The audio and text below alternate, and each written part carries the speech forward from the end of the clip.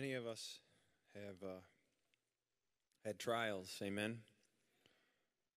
We've had many opportunities to not keep the faith, to say, I'm just going to go my own way and not trust God anymore.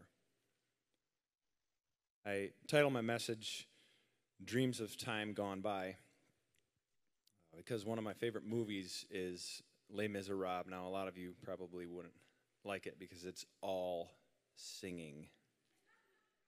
Okay, all singing. So, and if you do go watch it now this afternoon, because it'll be raining and it'll be perfect, right? Just go sit on the couch with your hubby and cuddle. I'm giving you some motivation here. I'm giving you a thought, all right? Rekindle that flame, light that fire. Just bear with it and watch it again a second and a third time, because the more you watch it, the more you understand that it is a story about the miserable ones, but the end message is redemption. And this thought I had going into studying this week for this message, as Pastor Gary asked me a couple weeks ago, actually, if I would preach. So thank you for allowing me to preach.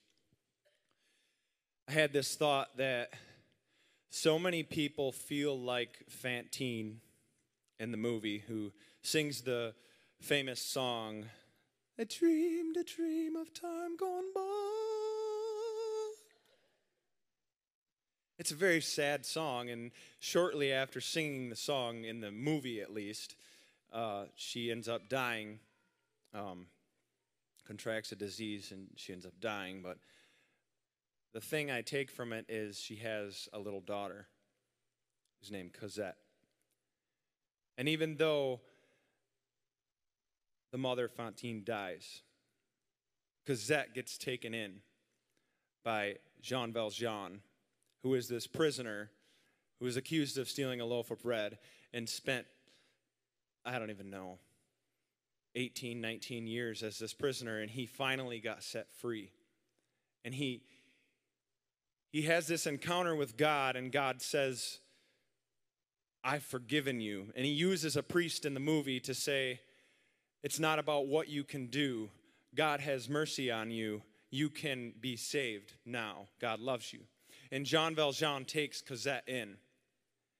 And she grows up, and she meets this wonderful gentleman, and she gets married. And in the end of the movie, they have this great moment where Fantine comes as sort of like an angelic being singing, and Jean Valjean is passing away. And Jean Valjean says, oh, my dear Cosette, are you finally with me now? Because they had been separated. Now I can finally go to be with God, because I have achieved my goal in raising this beautiful little daughter who I received from a mother who was dying and would have had nowhere to go. Now, that story sets the basis for a lot of stories that I want to talk about, and a lot of lives in Scripture that were lived, that are, a lot of them are much worse than your life.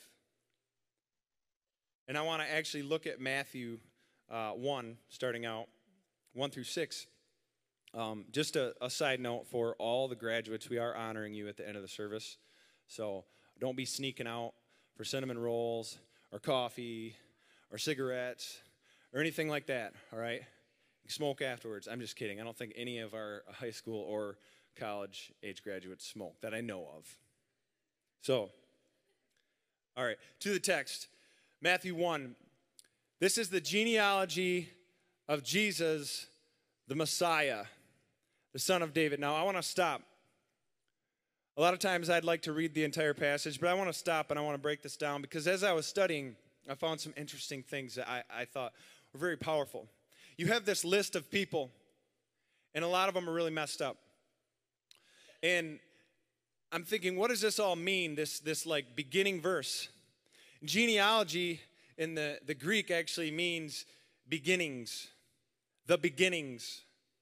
Okay, and the whole idea of this passage here is to set the stage for Jesus in the book of Matthew, where the Virgin Mary is going to give birth to the Messiah. And what I want you to focus on today is that Matthew wanted to emphasize something. There's a list of really messed up people who you think their lives were almost wasted. You have murderers, adulterers, people who are incestuous, and people who lied and cheated and schemed and betrayed their own family members, and they're in the list. You have prostitutes, they're in the list. And he says the genealogy, the beginnings of who? Jesus are these people. So, okay, the beginnings. You need to get your mind wrapped around this concept. That could be you in the list. In every name, there is a story from God's lens. God sees David and he says, I see you, and wait a minute. Yeah, you committed murder and adultery, and you lied to the prophet, and you did all these things, but I see royalty. I see my son. I see a child. So when you think you've gone too far, I bet you haven't gone as far as David. I bet you haven't. The beginnings of Jesus, and the Greek word that's used for Jesus is not just the common name. That name was common back in the day. It's Yahweh saves. So the beginnings of Yahweh who saves is these people. He took all these broken people and he built his kingdom. He built the eternal kingdom on broken lives because he loves you, because he loved them. And going a little further in the translation I was studying in, it says Jesus Christ, and Christos or Christos, however you want to say it, actually means anointed one. The Messiah, the anointed one. In Acts 1:8, Jesus said that when I go away, the Holy Spirit will come and you will receive power through the Holy Spirit. You will receive power through the Holy Spirit. You will be anointed. And you will do greater things than even I did. I always think, what did he mean? I think this is what he means. You're worthless. Yeah, Bob, that's right. Feel encouraged. But no, you're not. But no, you're not. Because the anointed one, Yahweh, who saves, the anointed one, he chose you, and that's why you're in the seat this morning. That's why you're following after Jesus, or maybe not yet, but you're seeking because the Holy Spirit is speaking to you and saying you need to get in this relationship with the beloved Jesus who loves you. Amen? Book of Beginnings. I found it interesting that I'm reading this and I'm going, and I will get into the rest of the text, I promise, in about 35 minutes. Just kidding. But I'm reading this and you know, this never dawned on me before. All right, so Matthew is a tax collector, and you all know that. But I started thinking, what do tax collectors do? And I'm actually kind of thinking, all right, they're like the IRS. You know, and maybe they're kind of detailed. You know, obviously the IRS is supposed to be detailed and go after people like Ray Denhoff and people that make, run big businesses and make a lot, millions and millions. No, just kidding. But they go, not Ray. Ray's not cheating on his taxes. At least I don't think so. That's between you and God. But no, they're the IRS and the back in the day, the tax collectors. This is what dawned on me is that they kept a very detailed book of debts. Are you catching me? Matthew went from a man who runs around chasing people. People didn't want to see Matthew coming their way, saying, you owe the government a debt. And then Jesus gets a hold of him and he says, you're no longer going to knock on people's doors about their debts. You're going to knock on people's doors about being set free from their debts. Matthew's got this detailed book. And he's saying, I got a name in there. It's David. Jesus is the son of David, the son of Abraham. Abraham was the father of Isaac. Isaac was the father of Jacob. Jacob, the father of Judah and his brothers. Judah, the father of Pharez and Zara, whose mother was Tamar. Pharez, the father of Hezron. And Hezron, the father of Ram. Ram, the father of Amminadab. I don't need to keep going. I want you to get in this headspace where you can understand the magnitude of the picture that God is trying to give you. N.T. Wright is, he's not like one of my favorite authors, but I remember reading a book by him years ago where he and I think he did an interview about it, and it was very interesting to me. He said, I'm not trying to be blasphemous because there is to be no jot or tittle added to Scripture, but he said, sometimes I like to tell new Christians that they need to start to understand the Bible in this way. There's a part 1, okay, and there's a part 2, and those are done and there for us to look at and to learn from and to read and study and meditate upon, but there's also a part 3 that's happening and is to happen, and you're a part of it. You understand that you are a part of a great beginning. Say, I have a great beginning coming my way. Just say that. Do you believe that? Jesus has something in store, something powerful.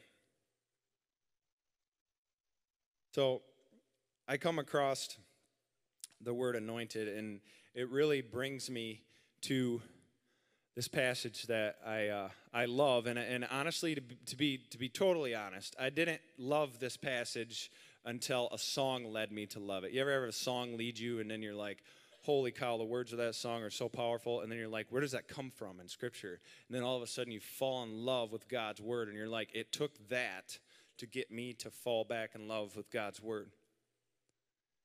And this song, I often think, is someday, and I don't know if I've told my wife this yet, but someday if I die, whenever that is, I want this song played at my funeral.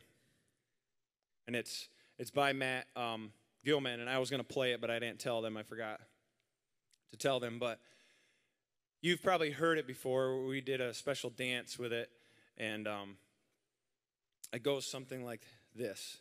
The Spirit of the Lord God is upon me because He has anointed me to preach good news, to take away all of your sorrow and your mourning, to give the oil of joy and a garment of praise. He goes on to say, I have seen you in your captivity. The Bible says, the Spirit of the sovereign Lord is on me. And Jesus read this in the Gospels. He went to his hometown and he said, listen, he got up in the synagogue and said, the Spirit of the sovereign Lord is upon me because the Lord has anointed me to proclaim good news to the poor. He has sent me to bind up the brokenhearted, for all of you today who feel brokenhearted, to proclaim freedom to the captives, to release from darkness the prisoners, to proclaim the year of the Lord's favor and the day of vengeance of our God, to comfort all who mourn and provide those who grieve in Zion, to bestow on them a crown of beauty instead of ashes, the oil of joy instead of mourning, a garment of praise instead of a spirit of despair. They will be called oaks of righteousness, a planting of the Lord for the display of his splendor. They will rebuild the ancient ruins and restore the places long devastated. They will renew the ruined cities that have been devastated for generations. God has a plan. And don't forget in the busyness of life that your name matters to him.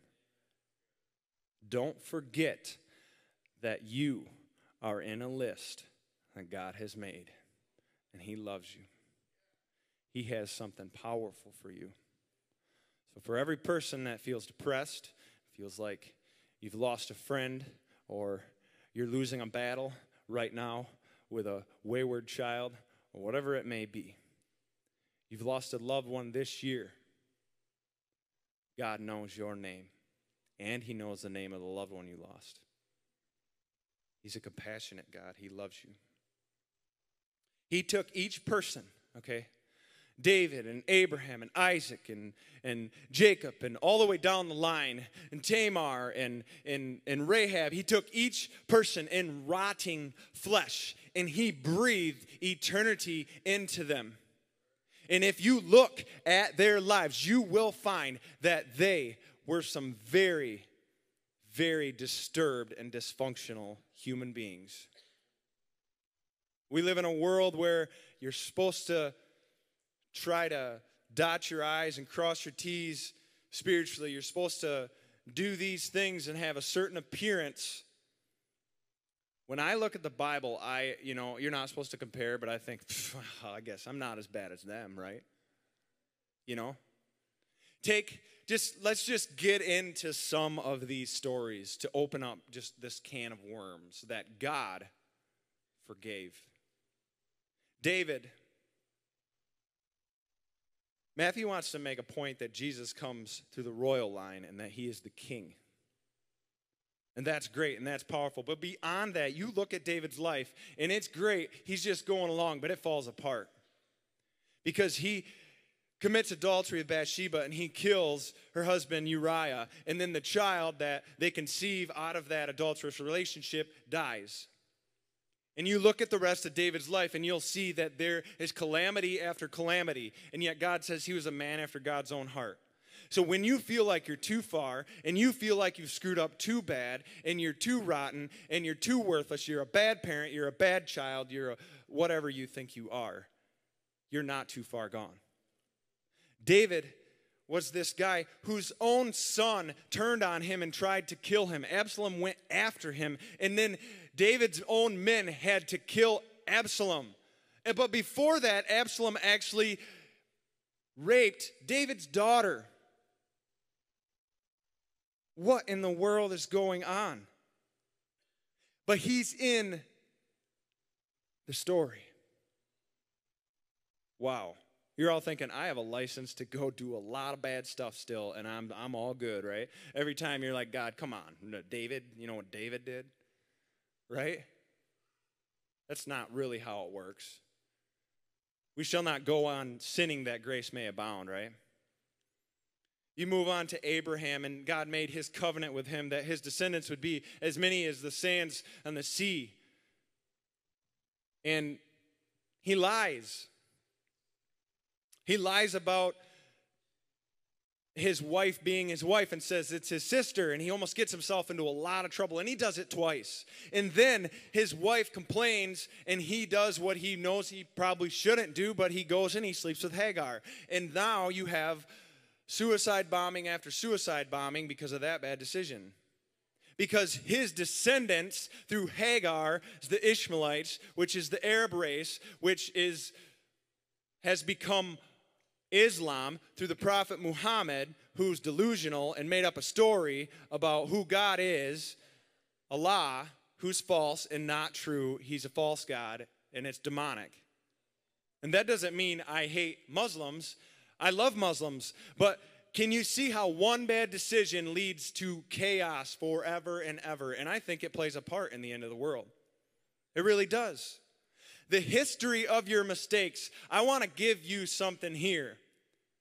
Do you know how Abraham could say, oh my gosh, look what happened with my descendants because I decided to have a night of giving in to my wife and giving in to my maidservant and having that moment of pleasure with her and creating a child who is literally, as the Bible says, like a wild donkey whose hand would be against God's people for all of his days. And yet God says, Abraham is a righteous man. Thank you, God. Because you know what? Righteousness does not come out of you. Righteousness comes imputed through the blood of Jesus Christ who died on the cross to save you from the depths of sin. I say thank you, God. Thank you, God. I still remember September 15, 2007, and I didn't pull over right away when I was driving drunk, and I had 5 cop cruisers behind me. I felt like OJ. I should have had Duffy go with me to court and brought a glove that was just far too small. I didn't, that wasn't me driving. I didn't have my driving gloves. And look, these gloves don't fit. They just don't fit. Sorry. Somebody's offended now who thinks, whatever. I remember that day, and I remember the days after, sitting in a cold, dirty, stinky jail cell with a nasty green Kool-Aid they give you in the OCJ is what we call it in there. Every day we wake up at 6 in the morning, go down and get our brown paper bag. You're so tired because you don't sleep at all there. There's weird people that are yelling in other cells, and you got this thin little mat. And if you take 2 mats and try to get an extra mat and make them extra, somebody, yeah, you smiling because you've been there. Oh, yeah. So you try to get 2 mats, and you know what? They say possession is 9/10 of the law. And if you get caught with 2 mats, you're going to get broken down. They strip you down. They take all of your goods, if you buy a toothbrush and you buy snacks, and they take all that away, and they break you down, and they send you to max, and then you get a red jumpsuit, and you sit in a cell by yourself. I didn't go quite that far. I almost got sent there, though. But I remember being in that cell and thinking, God, you cannot possibly use somebody like me. How stupid could I be to, as a dog returns to his vomit, how could I be so stupid to get another drunk driving and end up in this place? I thought I might be going to prison. But God had other plans. Yeah, God had other plans. And for your child or daughter, and for your parent or your aunt or uncle or your relative that you're praying for, God has other plans. He does. God has other plans. Don't give up. Some of you know people who are getting in trouble with the law because they're wayward right now and they don't know the direction they should be going because they don't understand God loves them. He has a purpose for them. Isaac repeats the same thing Abraham did, Isaac does. And with King Abimelech, okay, Isaac, did Abraham never tell you the story that he lied about his wife being his sister? And, come on. Come on, Isaac. And you go down the line, Jacob wrestled with God, but we remember that good part of his story because he wrestled with God until morning, and he said, I'm not going to let go until you bless me. And God blessed him, and he changed his name to Israel. And that was the beginning. It was the beginning of God's holy nation whom he loves. You better believe he loves his people. He loves all people, but he loves his people. And we have all this glorious stuff, but when you look back, he deceived his brother and his dad, and he did all these things to get the birthright. And a lot of times, I spoke last week at college group, I'm like, how is that fair to Esau? And when I looked at it, I actually had to say, okay, it seems a little unfair, but it says in the book of Hebrews that don't be godless like Esau, who gave up his birthrights for a simple bowl of stew.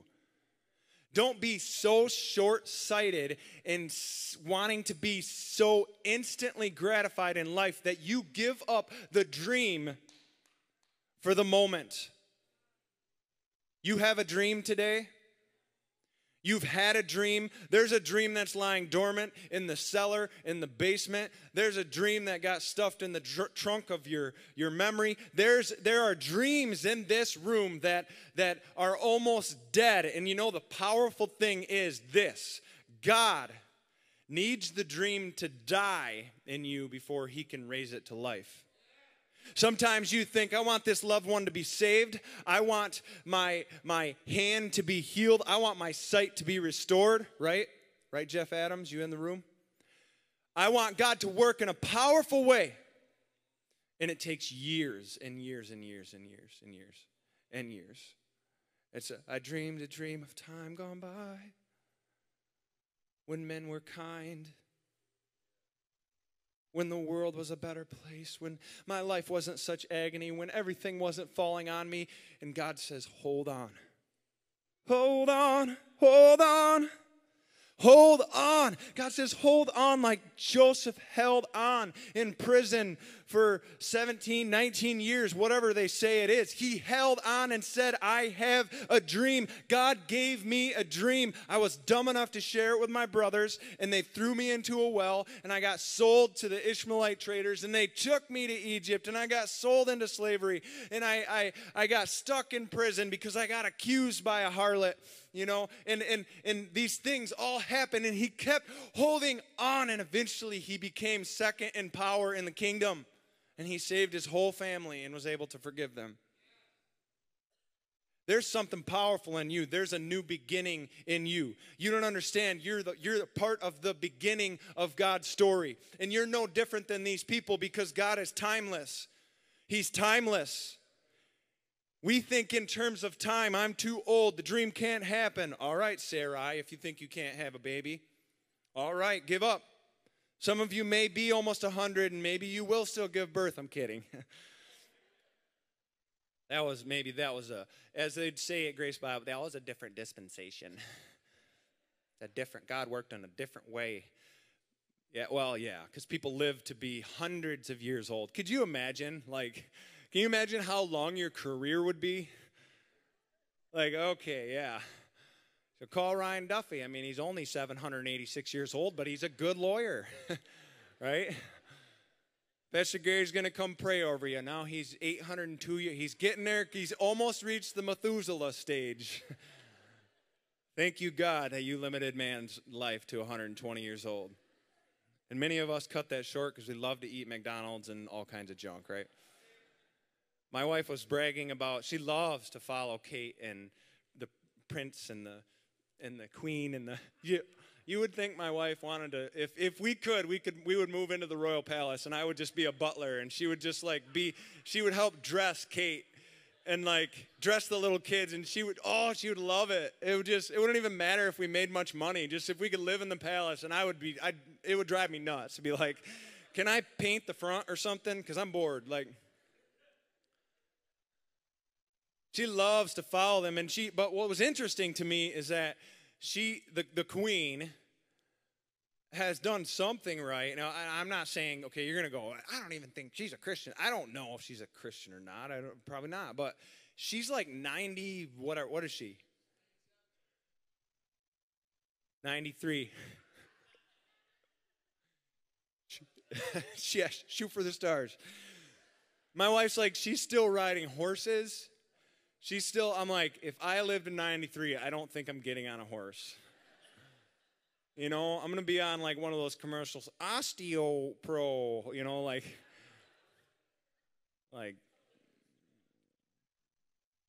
she's met so many, I was reading an article, she's met so many of the U.S. presidents that are dead. Because in America, you only live to 75. She's doing something right. Sorry, it was a bit of a tangent. Going on, we read stories of Judah. And if you remember Judah and how vile he was a ringleader to throw Joseph into the well. But God chooses Judah in the midst of his degradation. And if you remember what happened with Judah is his daughter-in-law, Tamar's husband, died, and the custom of the day was to provide, the father and the mother were supposed to provide a kinsman redeemer and a different brother, whether he was older, younger, whatever, the next in line. And Judah denied Tamar that right. And Tamar, because the custom, other than what America thinks, and we should have small families and slaughter babies in the womb, they actually knew that God's plan and design was, it was beautiful to have a large family if that was possible. It was beautiful to give birth to many children. I know some people, obviously, in the Bible and now were barren, and they took whatever means to have children, but Tamar was denied this right, and so she goes and dresses as a prostitute at the city gate and meets Judah, and somehow, I don't know how, he must have been really drunk or something, or high, but Judah sleeps with his own daughter-in-law. And let that sink in. And out of her womb comes Phares or Perez or however you want to say it. And this is crazy because God is always playing these games of, it's very important because Christ is the firstborn. And he puts emphasis on this throughout Scripture. And in the womb, Tamar is giving birth, and Zerah sticks a limb out first. And they had this custom where they would tie a scarlet thread or a garment around a limb in case the baby didn't come all the way out. And then they would know who the firstborn was if they were twins. But what happened was Zerah pulled back in, or Phares must have said, no, you don't, and pulled him back in. And he comes out, and he is the firstborn. And out of his lineage, it passes on down. God works through the most ridiculous circumstances. He works through the most ridiculous circumstances. You go on and you read about Rahab, who's a prostitute. And in a moment's time, she decides to lie to try to save God's servants. And she succeeds. You read that she actually is grafted in to God's family. And she marries a good man. And she gives birth. And moving on, you see Ruth, who, once again, you have a woman whose husband dies. And she stays with Naomi.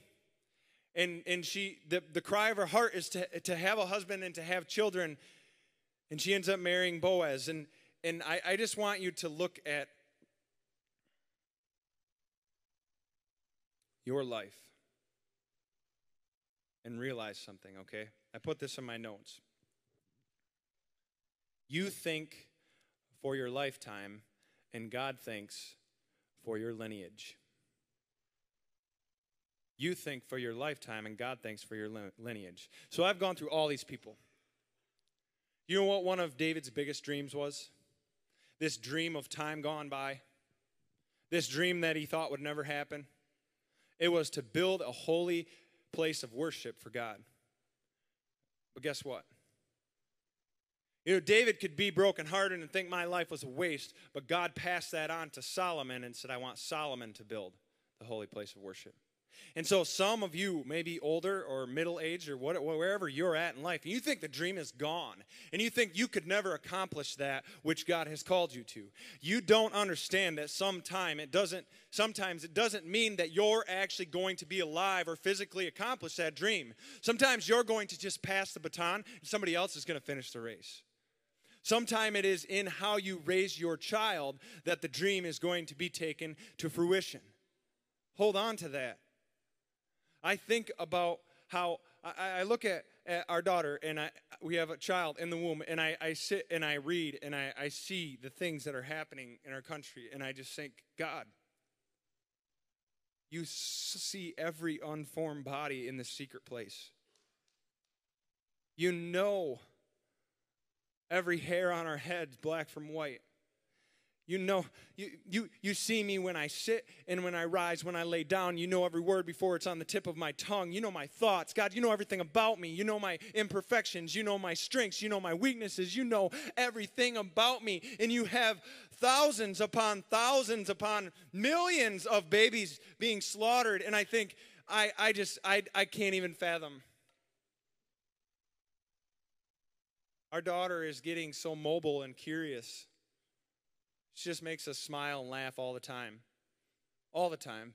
And you've experienced this if you are a parent or have been a parent or you're a grandparent or you're going to become a parent. You're going to experience something great. And obviously you probably lose some sleep, right, Brittany? And maybe Ryan too, probably. And lose a little sleep. But it's worth it.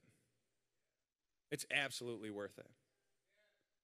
And I want you to stop for a minute and think about, if that's how much love you have in your heart toward your children, can you imagine how much love the Father has in his heart toward you? He uniquely made you. To God, to humans, you stop being cute at, I don't know, all different ages. That's not cute anymore, Johnny. You're 18. right? Sorry, I'm not talking about Johnny Rasmus.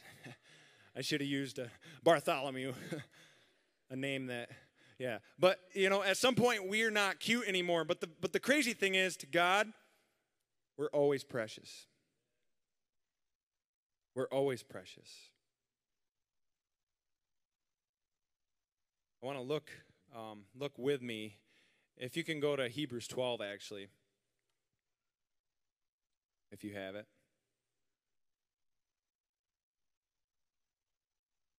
This ties in with what I'm reading here, because you have this list of names of people that have gone through so much, and God is saying, I came to work through their issues to set them free, and that they actually are the lineage that led up to me, and you're going to be the people that come after me. What a joy.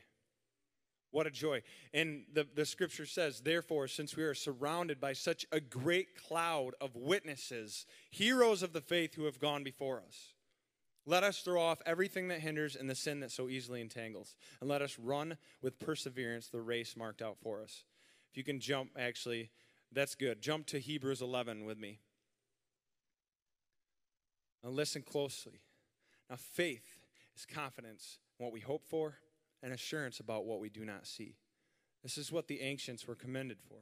By faith we understand that the universe was formed at God's command, so that what is seen was not made out of what was visible. By faith, Abel brought a better offering than Cain did. By faith, he was commended as righteous, when God spoke well of his offerings. And by faith, hold on, by faith, Abel still speaks. Abel still, hold on, are you getting this? Abel still speaks. God thinks lineage, not lifetime. You're thinking it all needs to happen in a lifetime. I've made so many mistakes. I regret so many things. Make amends. Because you know what? Someday you're going to look down upon your children or your grandchildren or whoever it may be, and because they were touched by your life at some point, because you chose to hold on to that dream, they're going to carry the dream out. Abel still speaks. He was killed in his youth, but he still speaks. Sometimes, listen, this is the hardest thing that we face, is losing loved ones. No matter who it may be, no matter what age they are. You lose a loved one, and it is so difficult. But I want to say to you that there's something that we rest our hope in. Because sometimes, in God's plan, death is the accomplishment of the dream. Understand? God had a purpose for that person. He took them to be with him. And what you can hold on to is that someday you're going to enter glory. And you're going to see them because of your testimony. Testimony is being rejoiced over right now. Your testimony. Your testimony. Ray Denhoff brought his dad to church and he accepted Christ. Your testimony is speaking in heaven. And the angels are rejoicing. Thank you, Ray, for being obedient. The Duffys talked to Ryan's sister about salvation shortly before she passed away. And she was sure that she was saved. Your testimony, Ryan, your testimony, Jenny, speaks in heaven. Yeah? The Bowmans, you're going to meet Dana one day, and she's going to be dancing. And she's going to say, God had a purpose in this. Hi, Dad. Hi, Mom. I love you. Your testimony is resounding in heaven right now. And the angels are rejoicing, and God is looking down upon you, and he's saying, oh, my, I love you. You're my servant. You can be as horrible as David or Abraham or any of them, but if you love me, we work through all things. God works for the good of those who love him. Doesn't he? Amen. Hallelujah. Jesus, thank you for what you've done. Thank you. Thank you that it's not over. It's not finished. It's not ending. It's only the beginning. It's the genesis of something new, of something powerful, because with God, there's no time. It's never over. It could be on your deathbed that you pour some love into someone, that you forgive someone. It could be right now that you restore a relationship with somebody in this room that you've been at odds with, or somebody in your family that you've been at odds with. In this very moment, it could be the beginning of something new, and God says, thank you for listening to my call. I have your name written down. Psalm 139:16 tells us this. If you have it, have a moment of silence. Your eyes saw my unformed body. All the days ordained for me were written in your book before one of them came to be. In his book, God's got multiple books. He's got the book of the Lamb, the Lamb's book of eternal life. And many of you are believers in Jesus. You've accepted Christ, and your name is in that book. Amen. And he's got a book as well that has the days of your life numbered, okay?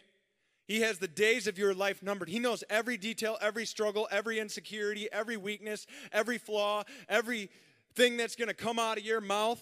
You say, why doesn't he stop me? Because I say some pretty vile things. Because he gave you free will. He gave you free will. It's your choice. I dreamed a dream of time gone by. The time has not gone by. It hasn't, because God is timeless. He can restore the years that the locusts have stolen. He can restore the things that you have lost. And it may not be in instant timing, but the dream is still alive. Listen to me, the dream is still alive. Your dream has to die a horrible death so you can raise it from the dead with the same power he used to raise Christ from the dead. You know, in closing, I was thinking about this because we still got to honor graduates. Graduates, if you want to get ready, we'll see who's the fastest, and whoever gets up here first.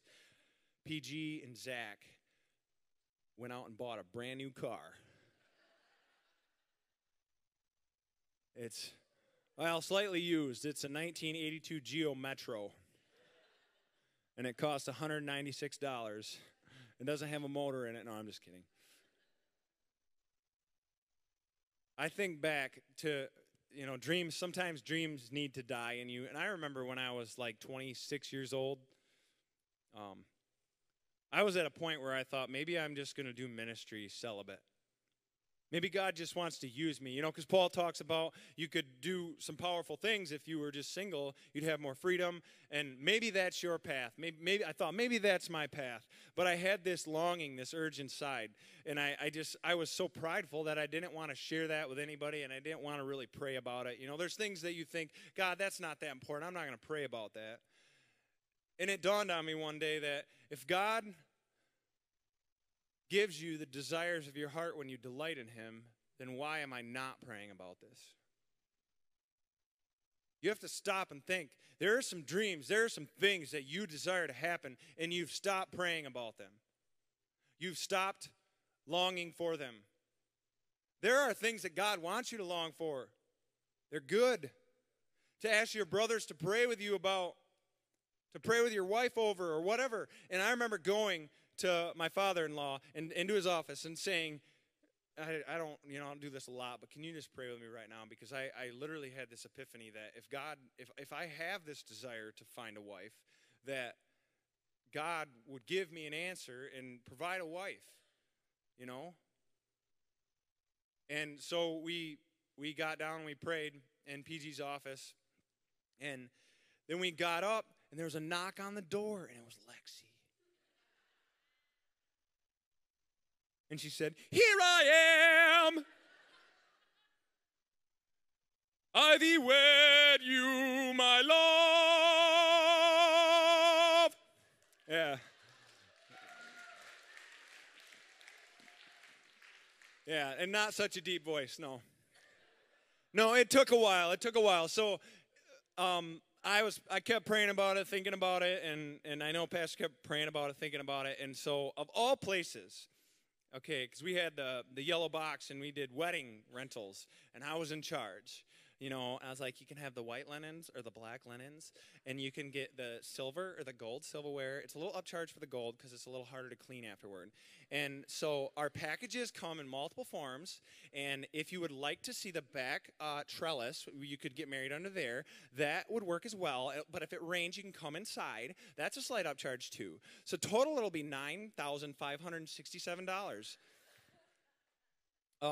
Not really, but so I was down at this expo at the DeVos place, and I remember standing there. It's the third day of it, and I am like, God, why have you forsaken me? All these women, you know, you would be shocked at, you know, you think you're going to meet a bunch of young brides that are all real happy and have a good outlook about life, and there were so many, like, 4 times divorced women that are like, I'd go out, and I'd be like, hey, ma'am, would you like to check out our venue? She's like, yeah, not trying that again. I'm like, so why are you here? But I'm there and I'm thinking, oh, this is going to be over in 2 or 3 hours. And there were a few ladies in the church that were helping, but I was in charge, right? And I'm standing there and I'm thinking, God, please deliver me. And I get an email from Pastor saying, you know, I've been praying and thinking about this, and God keeps laying it on my heart that I've desired for my daughter to marry somebody that loves God and wants to serve him. And you came to mind, and I know there's a little bit of an age gap, but 15 years isn't that big of a deal. And no, it's only 8. And I get it wrong all the time. Are you ever have this? I feel like I'm getting so old because Lexi's like, how old am I again? I'm like, 24. No, I'm 23. Your wife ever hassle you about small little details like that? Okay, I know I'm on a long tangent. Let's get this over with. So the email says this, and I kid you not, I'm like, you guys can wrap this up, right? Good. All right, see ya.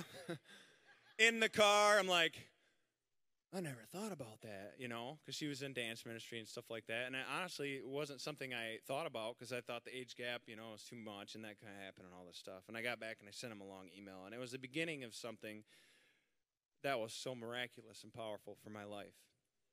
Because I look at my daughter and I see my wife. I see beautiful little, you know, big eyes, so sweet. And she loves me too, just like Lexi. And Lexi tries so hard to get her to say mama. Mama. Mama. Dada. Dada. I've trained her. She knows that I make most of the money. So.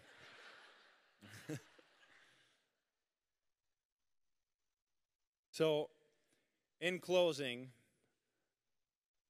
I just want to say that